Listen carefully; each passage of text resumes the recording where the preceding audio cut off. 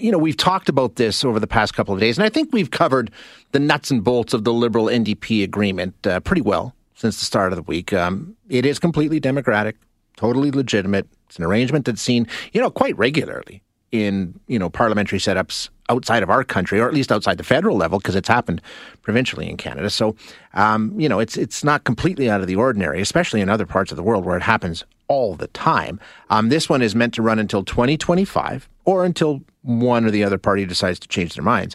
It's meant to see the NDP government protecting the minority Liberals from confidence votes in exchange for some policy wins. You've got it by now. But as I've always said on this show, if politicians are doing things, there's politics involved. That's the way that it works. That's the job, always.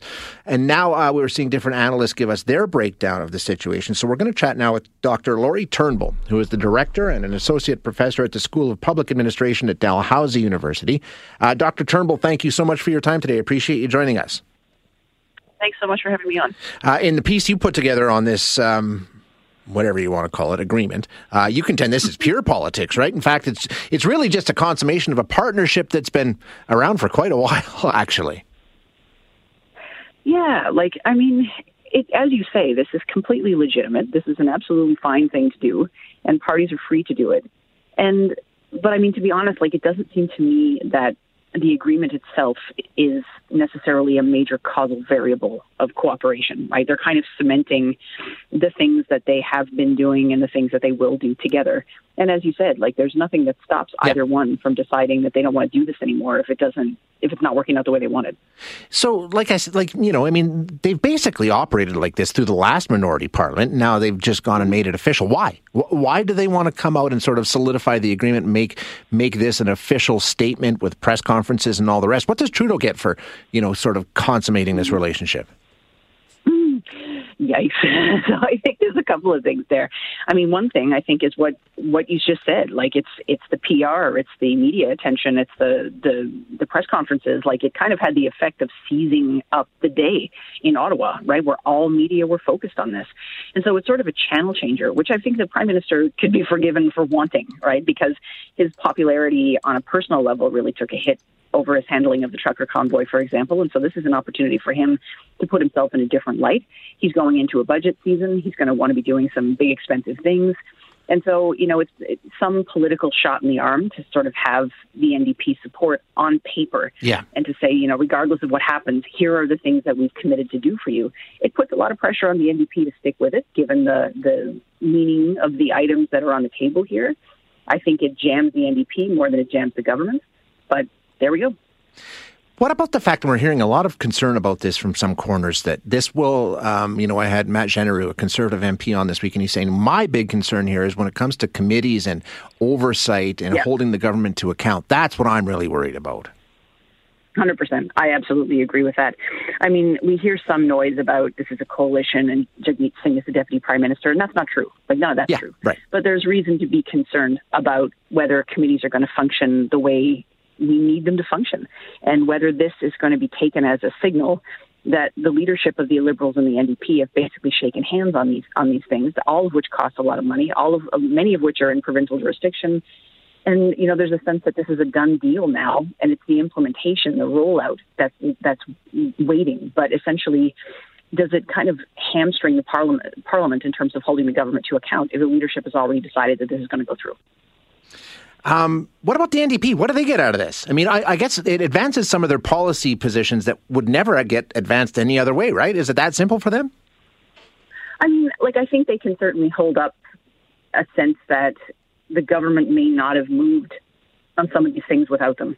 So there are some of these things that like climate change, healthcare, reconciliation, the affordability / cost of living piece, those issues are things that you can look back at the two parties' platforms and say, you guys agreed on all this, right? Very closely. And these are things that you all had as priorities. The dental care piece is something that the NDP can hold up and say they wouldn't have done this without us. Now, again, does that mean that you have to have a confidence and supply agreement? Of course not. They could have done all this without that.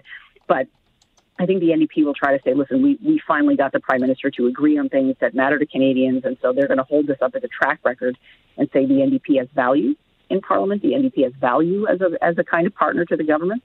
And so I think that's probably how they'll try to sell it. So, we have the Conservatives, and as we talked about their position on some of this. Obviously, they're not happy with it because, now they're even more in the... What does it mean for them? And specifically two areas. But first, the leadership race. I think the plan was you get elected leader and you head into an election, which we all anticipated probably sometime next year, given what we know about minority parliaments. Now we're talking 2025. How does that change the leadership race for the Conservative Party? Yeah, it's a really interesting question, and I kind of think it depends on who wins.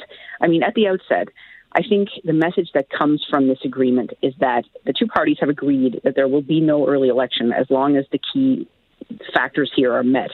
And that takes us to 2025. And so if we see the agreement in place for that long, it means the Prime Minister is in that chair for at least 10 years. It means that the possibility of taking that chair away from him on the part of the Conservatives is out of the question until 2025. Yeah. And so it gives takes the wind out of the sails. Now, it depends who wins. If Poilievre wins, he hits the ground running because he's already there. If Charest wins or Patrick Brown wins, they don't have a seat yet. Ah, yes. So they've got work to do to figure out how am I getting in the House. We need somebody to step aside. We need something to happen. Then we need the Prime Minister call an election. He's not going to be terribly killing himself to run to the, elections candidate to call the by-election.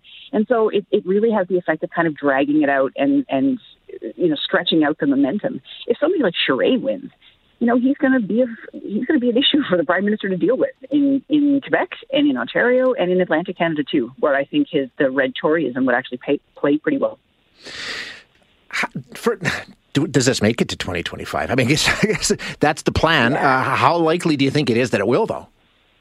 Well, I think these things are, like, even in British Columbia, where they had one in 2017, and it really was to bring some stability to a situation that was pretty precarious given the numbers.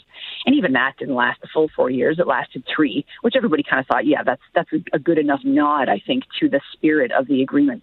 Whether this goes to 2025, I think probably has to do with whether the Prime Minister wants to stick around that long. Yeah. Whether there's somebody in his camp who's sort of saying, hey, look, I'd like to have a try at this. And that's going to be, a decision that they make internally. But I think, there's something about Trudeau. It's like there's people tiptoe around him. He's not like other leaders, whereas it would be totally normal, I think, for other political parties to be saying, okay, who's next? What are we doing? When are we going to do this transition? But there's a bit of a kind of a special aura around Trudeau where they're not doing that in the same ways that we might think. And so maybe this is going to be a way for him to stay in that position until 2025 and then see what happens. But, who knows? Who knows? Exactly. That's the bottom line. Yeah, nobody knows. We'll have to wait and see. Dr. Turnbull, thank you so much for joining us today. I really appreciate your time. Anytime. It's really fun. Yeah, good discussion. Thank you. Dr. Laurie Turnbull, who is Director and Associate Professor at the School of Public Administration at Dalhousie University. And yeah, who knows? Who knows if this thing will actually hold up until 2025, or will somebody decide that they don't want to do it anymore? We'll see. But, she's right. When you talk about the reasons that it's being done, they're all looking at it from, okay, what can I get out of this? What does this mean for me? And that's what the decision's being made on.